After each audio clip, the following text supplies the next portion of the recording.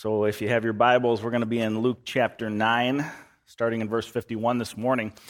Ever since I was a little kid, I've always been a big fan of road trips. How many of you guys like to go on a good road trip?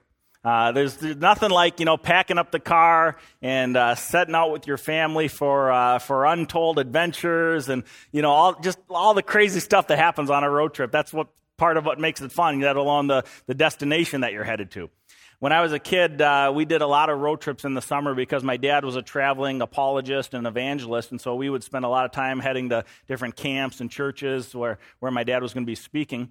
And one time when I was about 12 years old, we were headed down through the southwest United States. We were driving through the deserts of Nevada on our way to California.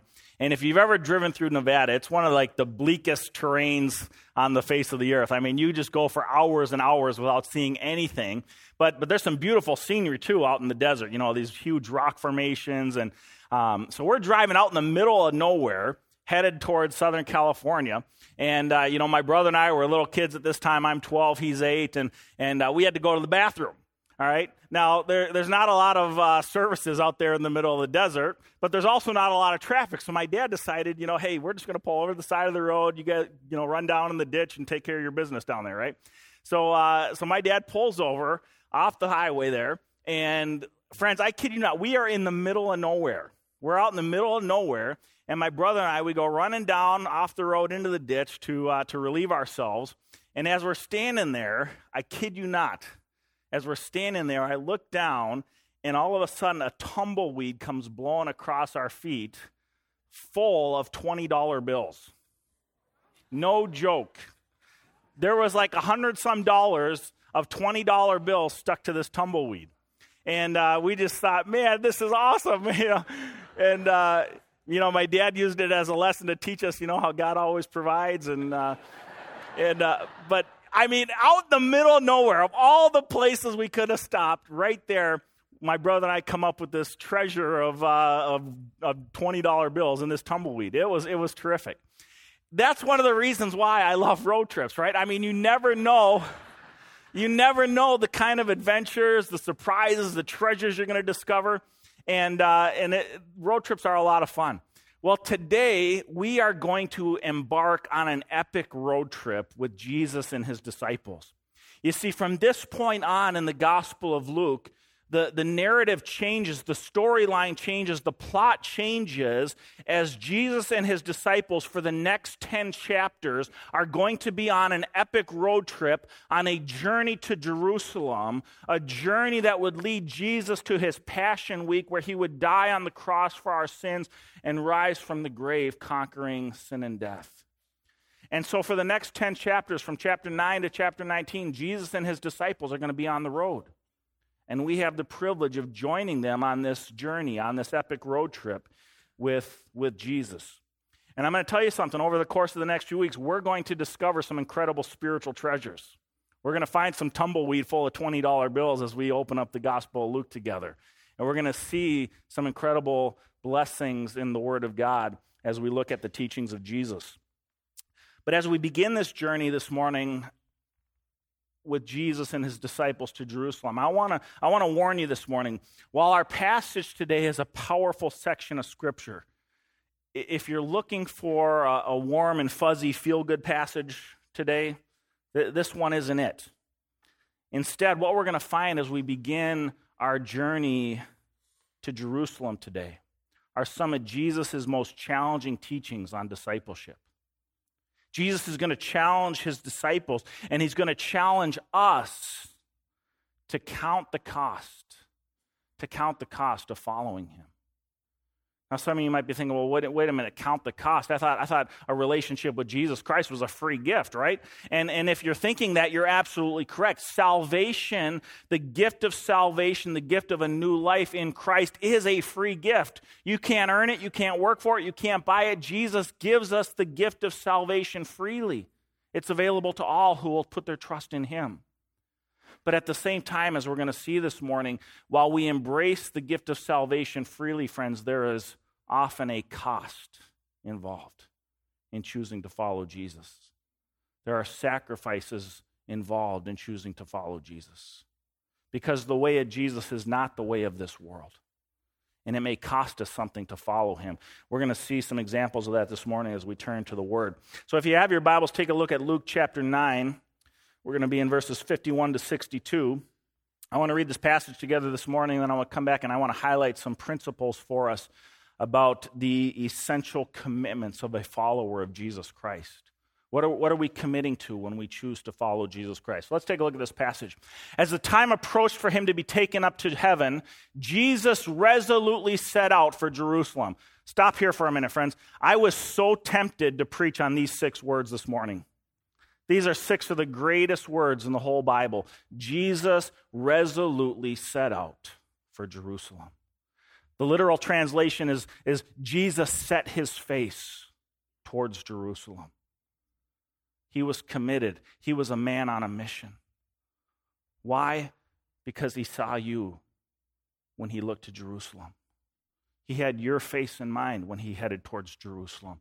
He set his face. He was committed. He resolutely set out for Jerusalem because each and every one of you were on his mind and in his heart because he knew it was the only way for you to be saved. Man, we could spend the whole hour talking about just those 6 words. Jesus set his face to Jerusalem. And so they headed out. And he sent messengers on ahead who went into a Samaritan village to get things ready for him. But the people there, the people of Samaria, they did not welcome him because he was heading for Jerusalem. When the disciples James and John saw this, they asked, "Lord, do you want us to call down fire from heaven and destroy them?" But Jesus turned and he rebuked them.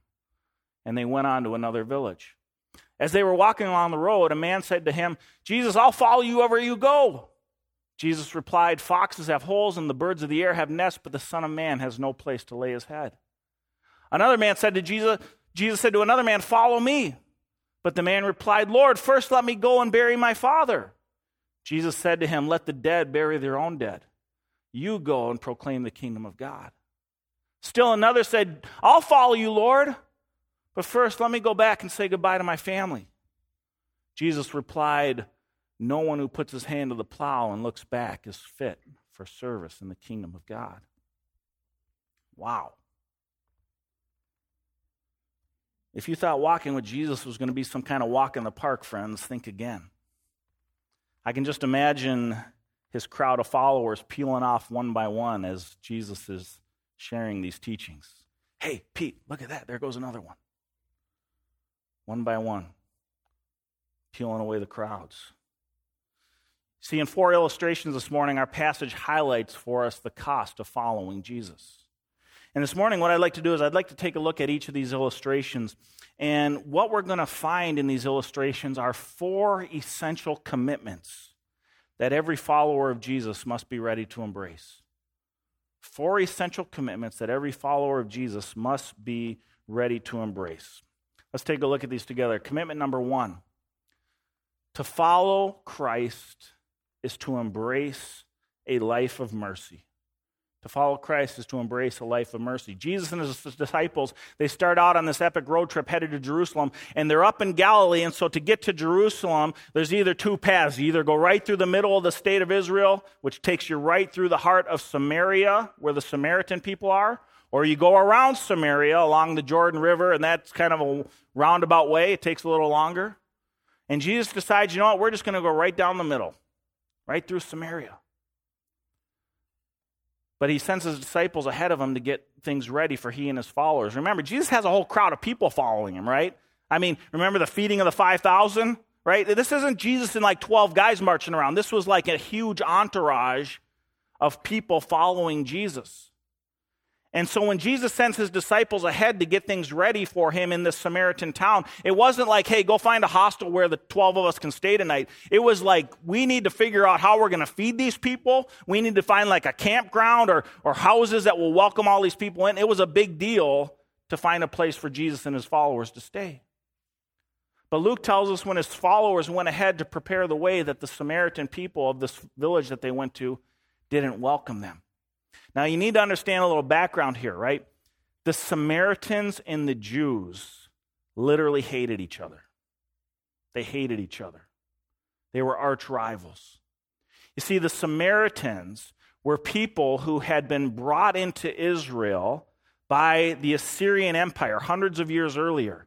Remember in the first exile, when the northern kingdom was taken into exile in Assyria, the Assyrians then repopulated the northern kingdom of Israel with pagan peoples.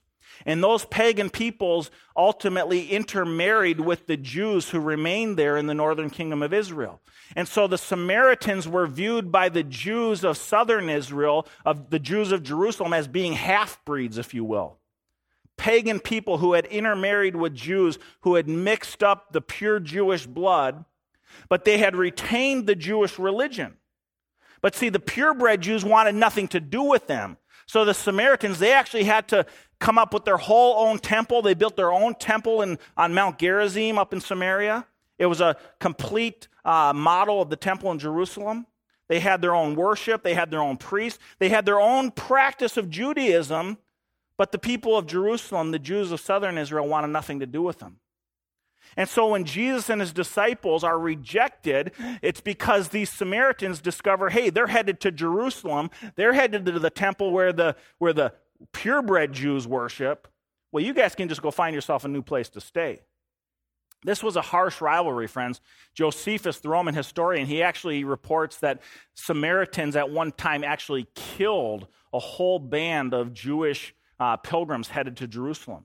They just killed them.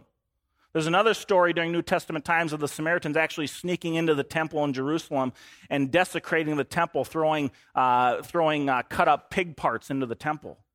I mean, these guys hated each other. And so understand this, friends. When James and John say, Lord, you want us to call down fire from heaven? Let's wipe these guys out. Right? This was a natural response to any purebred Jew. Any good Jewish boy would say the same thing. These guys are our enemies. Jesus, they're rejecting you? Well, why don't we give it to them? Now, keep in mind, these disciples, they still thought at this point that Jesus was going to be some kind of military savior. They were still hoping for a revolution at this point. They thought that the Messiah was going to come. He was going to raise up an army. He was going to march into Jerusalem. He was going to clean out the temple. He was going to wipe out the Romans. He was going to free the Jewish people once and for all and set up God's kingdom on earth. They thought they were being raised up as an army. That's why they thought they were going to Jerusalem. They were going to go whoop up on the Romans. And so James and John are like, hey, forget the Romans. Why don't we just start right now with these Samaritans? Let's get them off the map. Jesus, we'll call down fire from heaven. Boom, they're gone. But what does Jesus say? Jesus rebukes them. Jesus rebukes his disciples. Friends, I'll tell you something. When the Son of God rebukes you, you better pay close attention. You know what I'm saying? What was the rebuke all about? You see, what the disciples didn't understand, what they failed to see at this point, was that the kingdom of God wasn't going to come through warfare and military might and earthly power. What Jesus was going to do was establish the kingdom of God through humility and mercy and grace. And you got to just wonder sometimes if Jesus just kind of sometimes just shook his head at his disciples. You know what I mean? Jeez, guys, come on. I mean, think about this. Just 3 chapters earlier, back in Luke chapter 6, remember what Jesus had taught his followers? Luke chapter 6, 27 through 31. But I tell you who hear me, love your enemies. Do good to those who hate you. Bless those who curse you. Pray for those who mistreat you. If someone strikes you on the cheek, turn to him the other also. If someone takes your cloak, don't stop from taking your tunic. Give to everyone who asks you, and if anyone takes what belongs to you, do not demand it back. Do unto others as you would have them do to you. Here the disciples are like, Jesus, let me call down fire from heaven. And Jesus is like, these guys just don't get it. That's not the way of Jesus. The way of Jesus is mercy and grace and humility. It's doing unto others as you would have them do unto you. Friends, I'll tell you something. Our world needs the way of Jesus more than ever. You watch the news lately? Our world is drowning in hatred, distrust, revenge, intolerance. It's destroying us. If the world ever needed the way of Jesus, it's today. I want to show you a video that was on CBS Nightly News a couple years ago. A powerful story of a woman who embraced the way of Jesus through a life of mercy. And I think she really points the way for us in terms of what it means to embrace a life of mercy as followers of Jesus Christ. Take a look. We end tonight with one of the most potent powers on earth. It can change lives in an instant. Everyone has it. It's the power to forgive. Watch it now in action in Steve Hartman's Assignment America. Thank you, Lord. In a small apartment building in North Minneapolis, a 59-year-old teacher's aide sings praise to God for no seemingly apparent reason. Indeed, if anyone was to have issues with the Lord, it would be Mary Johnson. For all you've done for me. He never had a chance. In February 1993, Mary's son, Laramian Byrd, was shot to death during an argument at a party. He was 20 and Mary's only child. My son was gone. The killer was a 16-year-old kid named O'Shea Israel. I wanted justice. He was an animal. He deserved to be caged. And he was. Tried as an adult and sentenced to 25 and a half years. O'Shea served 17 before being recently released. He now lives back in the old neighborhood, close to Mary.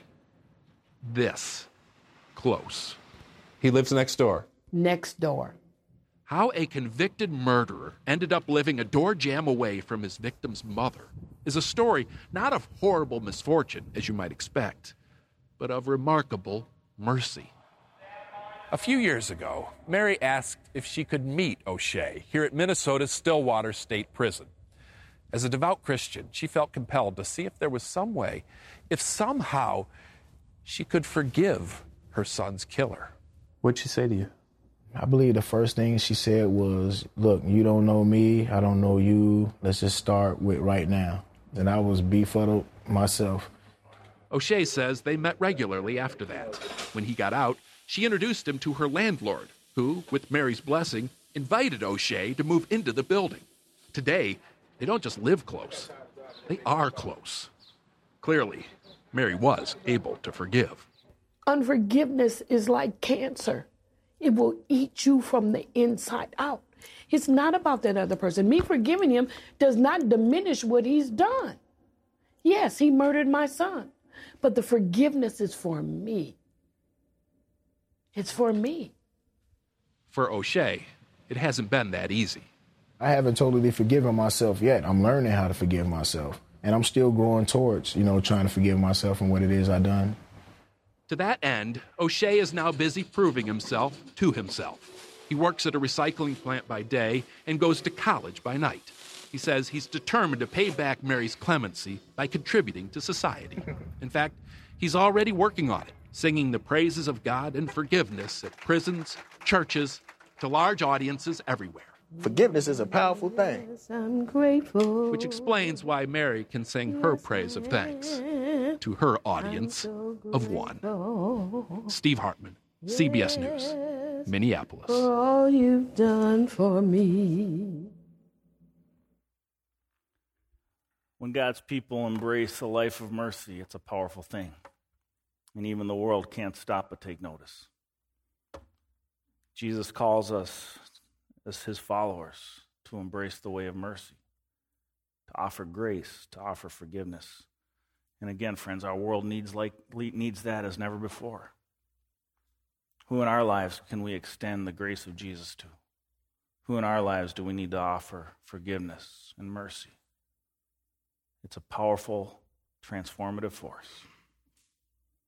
The second commitment of a follower of Jesus is that to follow Christ is to embrace a life of discomfort. Now, many of you are thinking, embracing a life of mercy, well, that's a nice idea. But here, these essential commitments of the follower of Jesus become a little more difficult.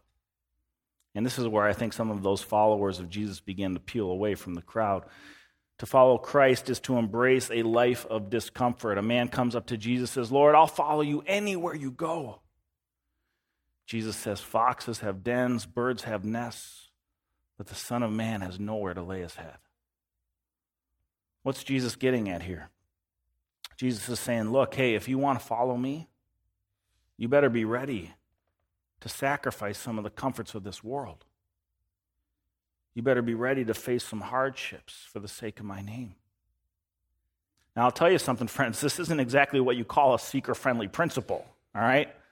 When you go to church growth conferences, they don't tell you to start with a tagline that says, hey, come follow Jesus. He's going to make your life really uncomfortable.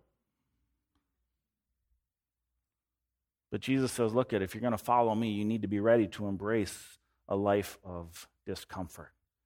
And this is really, when you think about it, this is a revolutionary idea. This is like exactly the opposite of what most of us want to hear. You know what I mean? Most people in our world today want to do everything that we can to maximize our comfort. Don't tell me I'm going to embrace a way that's going to lead to discomfort and hardship in my life. I want to be as comfortable as possible, right? I mean, I got my MyPillow and my Tempur-Pedic mattress, and I got my gel orthotics in here, and I'm even wearing pants with a comfort fit waistband. I mean, these things extend like an extra 2 inches. Not that I need that, of course, right? But I mean, we do everything in our power to maximize our comfort. And Jesus says, take up your cross and follow me. Take up your cross and follow me. There's often a cost to following Jesus, friends. Now, following Jesus isn't going to mean that you're going to be homeless. It's not necessarily going to mean that you're going to face overt physical persecution. It's not necessarily going to mean that you're going to face martyrdom like many of our brothers and sisters in the Middle East this morning. But there is often a personal cost, a personal sacrifice involved with following Jesus. It may cost you something. It may cost you something in your relationships. I had a guy from our church just this week. He called me. He said, Jason, I have a coworker. My friend, we're buddies at work, and he's invited me to a housewarming party. But he said, Jason, he's bought this new house. They're having this housewarming party, but here's the deal. The guy's a Wiccan. He's a pagan. He practices paganism. And he's going to have a pagan priestess at his housewarming ceremony to do a blessing ceremony over his house as part of this party he's invited me to. What do I do, Jason? I said, you can't go to that party. As Christians, we can't have anything to do with pagan priests invoking demonic spirits, asking a blessing over a home. That's antithetical to what it is to be a follower of Jesus. I said, you got to explain that to your friend. And you got to tell him you love him. You got to tell him you're going to ask the Lord to bless his home. But you got to just lovingly tell him you can't come to that party. You see, sometimes following Jesus means counting the cost in our relationships. Sometimes following Jesus may mean counting the cost in our livelihood or our reputation. I think of the woman Baronal Stutzman. Many of you have followed her story on the news this past year. The florist from Oregon, who, because out of her Christian convictions, denied a request to provide flowers for a gay wedding ceremony. Baronal Stutzman was sued by this gay couple who she had previously served as customers for years. But because of her Christian convictions, she said, I just can't participate in your wedding ceremony. And this couple has now sued her and ruined her business, ruined her reputation. She's been dragged through the courts. Her name has been smeared all over social media.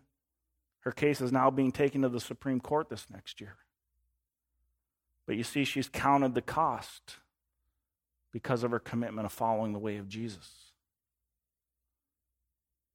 Sometimes following Jesus will require personal sacrifices. You know, as some of you know, I've had the opportunity to travel all over the world doing teaching on apologetics and evangelism. And I'll tell you something, in all of my travels, I don't like traveling. Every time I go on the road, I don't like being away from home. I hate leaving my wife. I hate leaving my kids. I don't like traveling at all. There's nothing glamorous about it to me. I remember a few years back, my dad and brother and I were in China teaching for underground house churches.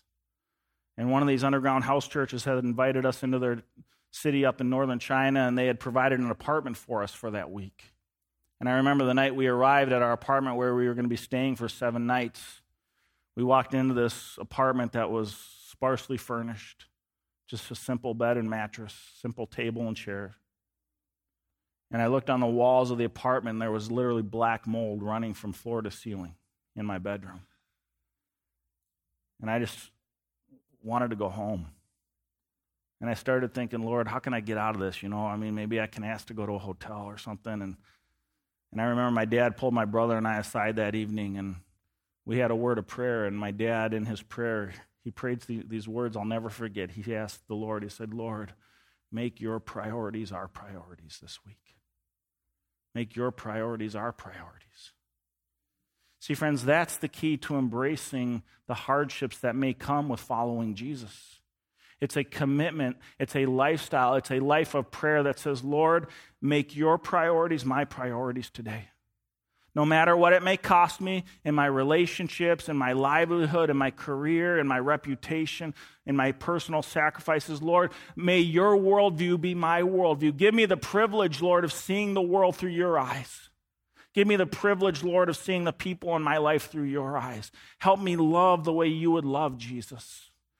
God, make your priorities our priorities. Friends, is that the cry of your heart this morning? Because to follow Christ is to often embrace a life of discomfort. And I'll tell you something, if you don't have God's priorities in view, that's going to be a very difficult thing to do. Thirdly, today we see in our passage that to follow Christ is to embrace a life of urgency. A life of urgency. A second man is walking with Jesus, and Jesus calls to him, come and follow me. And this man says, Jesus, I'll follow you, but first let me go home and bury my father. And Jesus responds, he said, let the dead bury their dead. You come follow me. Now this sounds like a pretty harsh statement on Jesus' part, right? I mean, the guy wants to go bury his dad for Pete's sake. And Jesus is like, hey, you let the dead bury their own dead. Come and follow me. I mean, this sounds pretty tough. You need to understand some background on this, though, however. There was no greater religious obligation in first century Judaism than to bury one's parent. It was the paramount religious duty of a Jew, above all other things, was to provide your parent with a proper burial.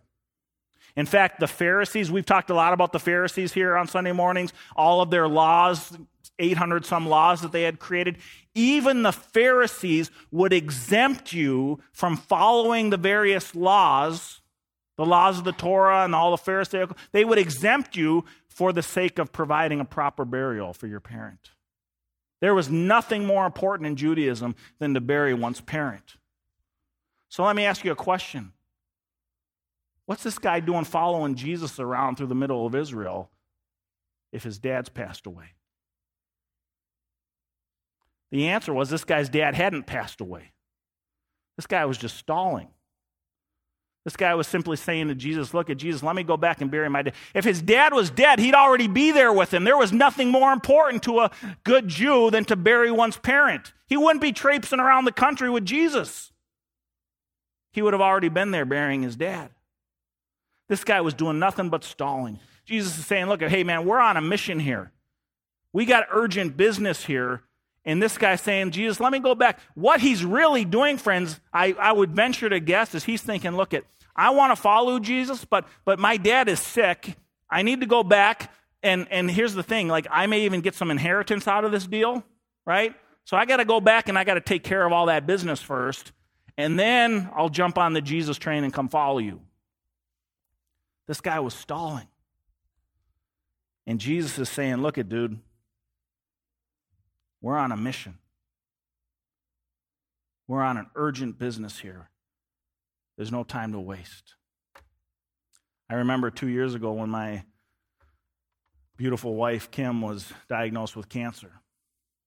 I'll never forget, one day she's diagnosed with cancer. 2 days later, she's in the hospital going to the oncologist. A day after that, she's getting her chemo port put in. A couple days after that, she's starting chemotherapy. It was like boom, boom, boom, boom, boom.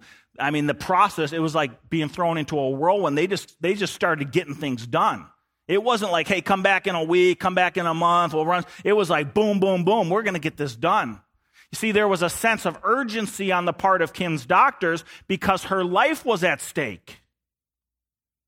You don't mess around at that point. And the reality is, friends, the greater, the more serious the circumstance, the more urgent the response needs to be. Am I right? And Jesus is saying, look, there are people out here who are dying. There is a lost and dying world out here that needs the hope of the kingdom of God. And we are on a mission. We are on mission to bring the kingdom into this world. I'm on my way to Jerusalem to provide the forgiveness of sins, which is ultimately what all of us need more than anything. And now is not the time to stall. Now is not the time to delay. Now is the time to get on mission. Friends, let me ask you this morning, do we share the same sense of urgency for the lost people in our lives? When you think about those people in your lives, family, friends, neighbors, who don't yet know Jesus, who haven't embraced the hope of new life in Christ, do you share that sense of urgency? Their lives are at stake. Friends, life is short. Tomorrow isn't guaranteed. Life is like a vapor, like here today, gone tomorrow. And we have the words of life. We have the cure that the world needs. The hope of the gospel. Do we share this sense of urgency? You see, when Jesus says, hey, let the dead bury their own dead, what's Jesus getting at? What he's saying here, friends, he's saying this. He's saying, look, the spiritually dead, they're going to continue to bury their dead unless we get them the message that they need so they might live. The dead are always going to bury their dead unless we bring them the hope of the gospel so that they can live. Jesus is encouraging us to embrace a sense of urgency. This mission is important. There's nothing more important. When I was a college pastor at my former church 10 years ago, 12 years ago now, there was a young man in my college ministry. His name was Billy, and Billy was a Christian kid, but he spent his time when he was in college where he was really wrestling with a lot of spiritual questions. And one of the questions Billy had was, how could God send people to hell who had never heard the name of Jesus? Right? You ever wrestled with that? Billy would come and, what about the guy out in the middle of the island in the Pacific Ocean, or the guy in the jungle who's never heard the name of Jesus? How could God send that guy to hell? And we talked about this over and over again for weeks. It was just, Billy was struggling with this one. And one Sunday I said, Billy, here's the thing. You need to understand this. God doesn't send anyone to hell. It's our sin that sends us to hell. It's our rebellion against him that sends us to hell. God doesn't choose that. We choose that by rebelling against God. Look what Jesus says. John 3:16-18. For God so loved the world that he gave his one and only Son, that whoever believes in him shall not perish but have eternal life. For God did not send his Son into the world to condemn the world, but to save the world through him. Whoever believes in him is not condemned, but whoever does not believe stands condemned already, because they have not believed in the name of God's one and only Son. Friends, God doesn't send people to hell. Our sin sends us to hell. And this is why the mission that Jesus has given us as his church is so important, because we have the words of life. We have the answer, the cure that the world needs. We have the hope of the gospel that can free people from their bondage to sin, that can usher them into the experience of a new life and eternal life with God. And I shared this with Billy, and he started kind of making sense for him. It started clicking with him, and yet he was still struggling with this. And he came back the next week and he said, I'm still wrestling with this, Jesus. I mean, what about the guy who's never heard about the name of Jesus? And so finally one day I just said to Billy, hey, if you're so concerned about the guy in the jungle who's never heard of Jesus, why don't you go and do something about it? Right? I mean, if you're so worried about the guy who's never heard about Jesus, why don't you go do something about it? That's what Jesus told us to do. Go into all the world, preach the gospel, and make disciples. Right? So if you're so worried, get off your rear end and go do something about it. And I'll tell you what, it was like a light bulb went off above Billy's head when I said that. He just looked at me and said, I guess you're right. I've never thought of it that way. Friends, you want to know what Billy's doing today? Billy and his wife are now missionaries in Poland, ministering to unchristian college kids on the university campuses in Poland. He cared about the people who hadn't heard the name of Jesus, so he got off his backside and he went out and did something about it. He embraced a sense of urgency. I'll tell you something, friends. That's a hero. Our world is looking for heroes today. You notice how many superhero movies are out these days? People are looking for heroes. Young people, you want a hero? I'll tell you where you're going to find a hero. You're not going to find it some guy flying around in his underoos. You're not going to find it watching The Voice. You're not going to find it watching The Bachelorette. If you want to find a hero, look to those people who lay it all on the line for the sake of the gospel, who give everything to follow Jesus. Those are the real heroes. I think of people like Bruce and Joy Carlson's son and daughter-in-law. Some of you guys know Bruce and Joy Carlson from our church. This next week, their son and daughter-in-law are moving to Rwanda, Africa, for the next 4 years to serve as missionaries, laying it all down for the sake of the gospel. You want a hero? I think of women like Diane Shimoleski and Carrie Gustafson here in our church. Single women who have made great personal sacrifices for the sake of the cross, to take the gospel to people who need to hear the name of Jesus. These are heroes, friends. I think of Paul and Pat Post's son, Ben, who's working with underprivileged people down in Minneapolis with Urban Homeworks, a great organization we support here at our church, to bring them housing, to bring them hope, and to bring them the love of Jesus. I'm telling you, young people, you want a hero. You look to people who are doing something of eternal value. Those are the heroes. And friends, let me make this straight. You don't have to be a missionary to be a hero and embrace a sense of urgency. God calls each and every one of us to be ambassadors for Jesus Christ right where he's planted us. And so it doesn't matter if you work in a wood manufacturing company, or if you work for the DNR. It doesn't matter if you work at a local coffee shop or the bank, right? You are all ambassadors of Jesus Christ who have been called to embrace the urgency of the mission of bringing the hope of the gospel to a lost and dying world. Will you embrace that mission? Lastly, this morning, to follow Christ is to embrace a life of focus. To follow Christ is to embrace a life of focus. Another man comes up to Jesus, says, Jesus, I'll follow you, but first let me go back and say goodbye to my family.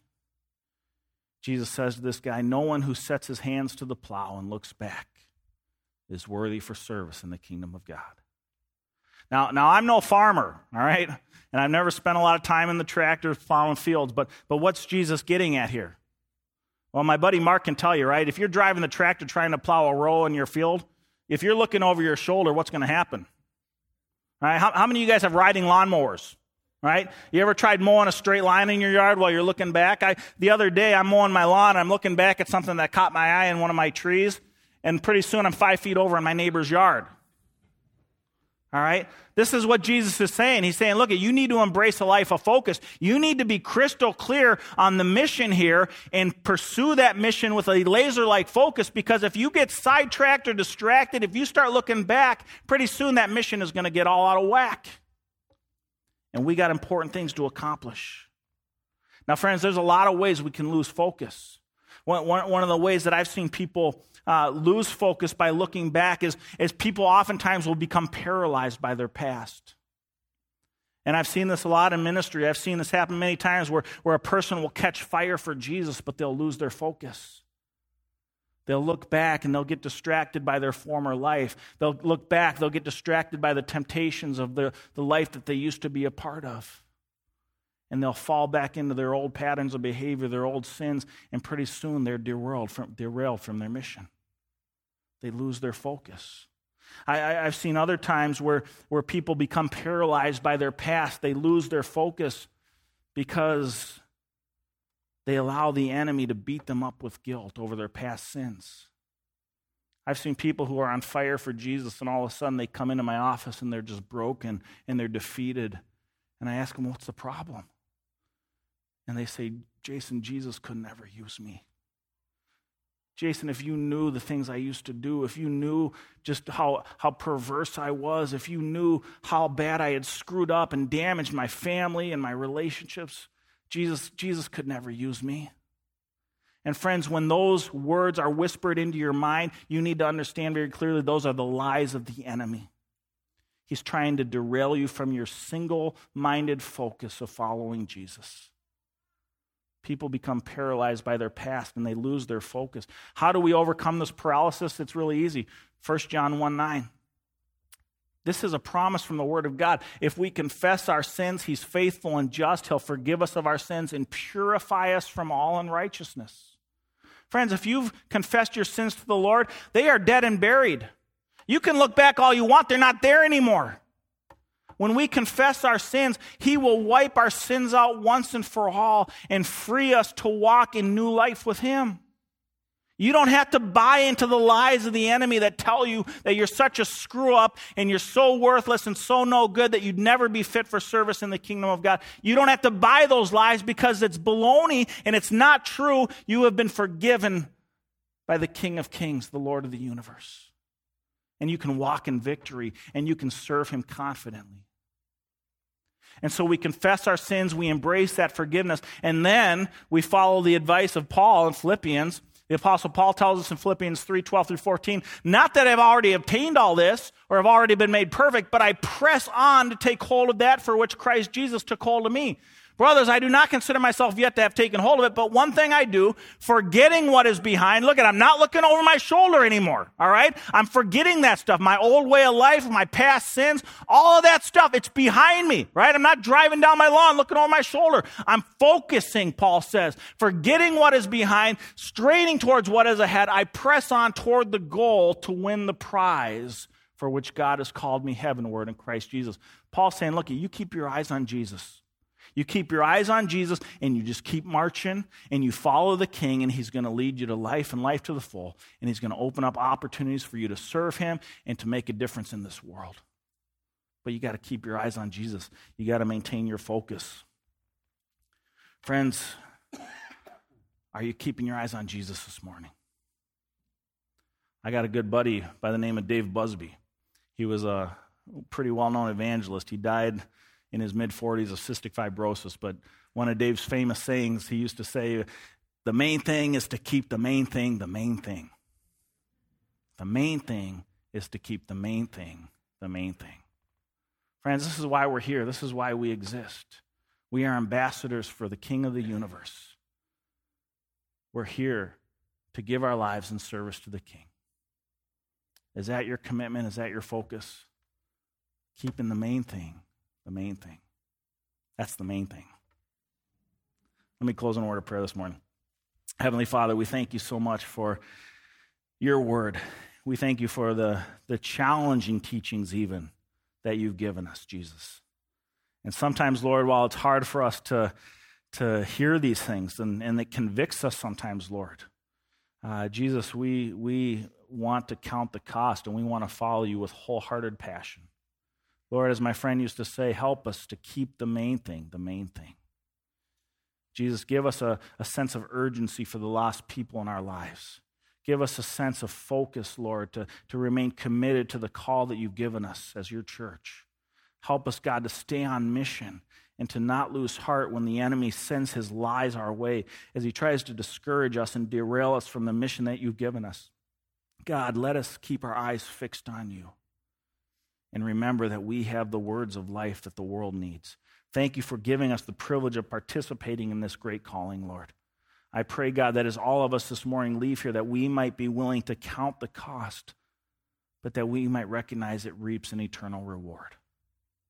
Thank you, Jesus. We pray all this in your precious name. Amen. This morning, as you're dismissed, we're going to show you one last video from our J316 soccer camps. It's a highlight video. We've got the white roses up on the stage again. We had a couple dozen kids that prayed to receive Christ. So you're free to leave, but if you'd like to stay and watch some of this video on your way out, please do so. God bless you, everyone. Have a terrific week.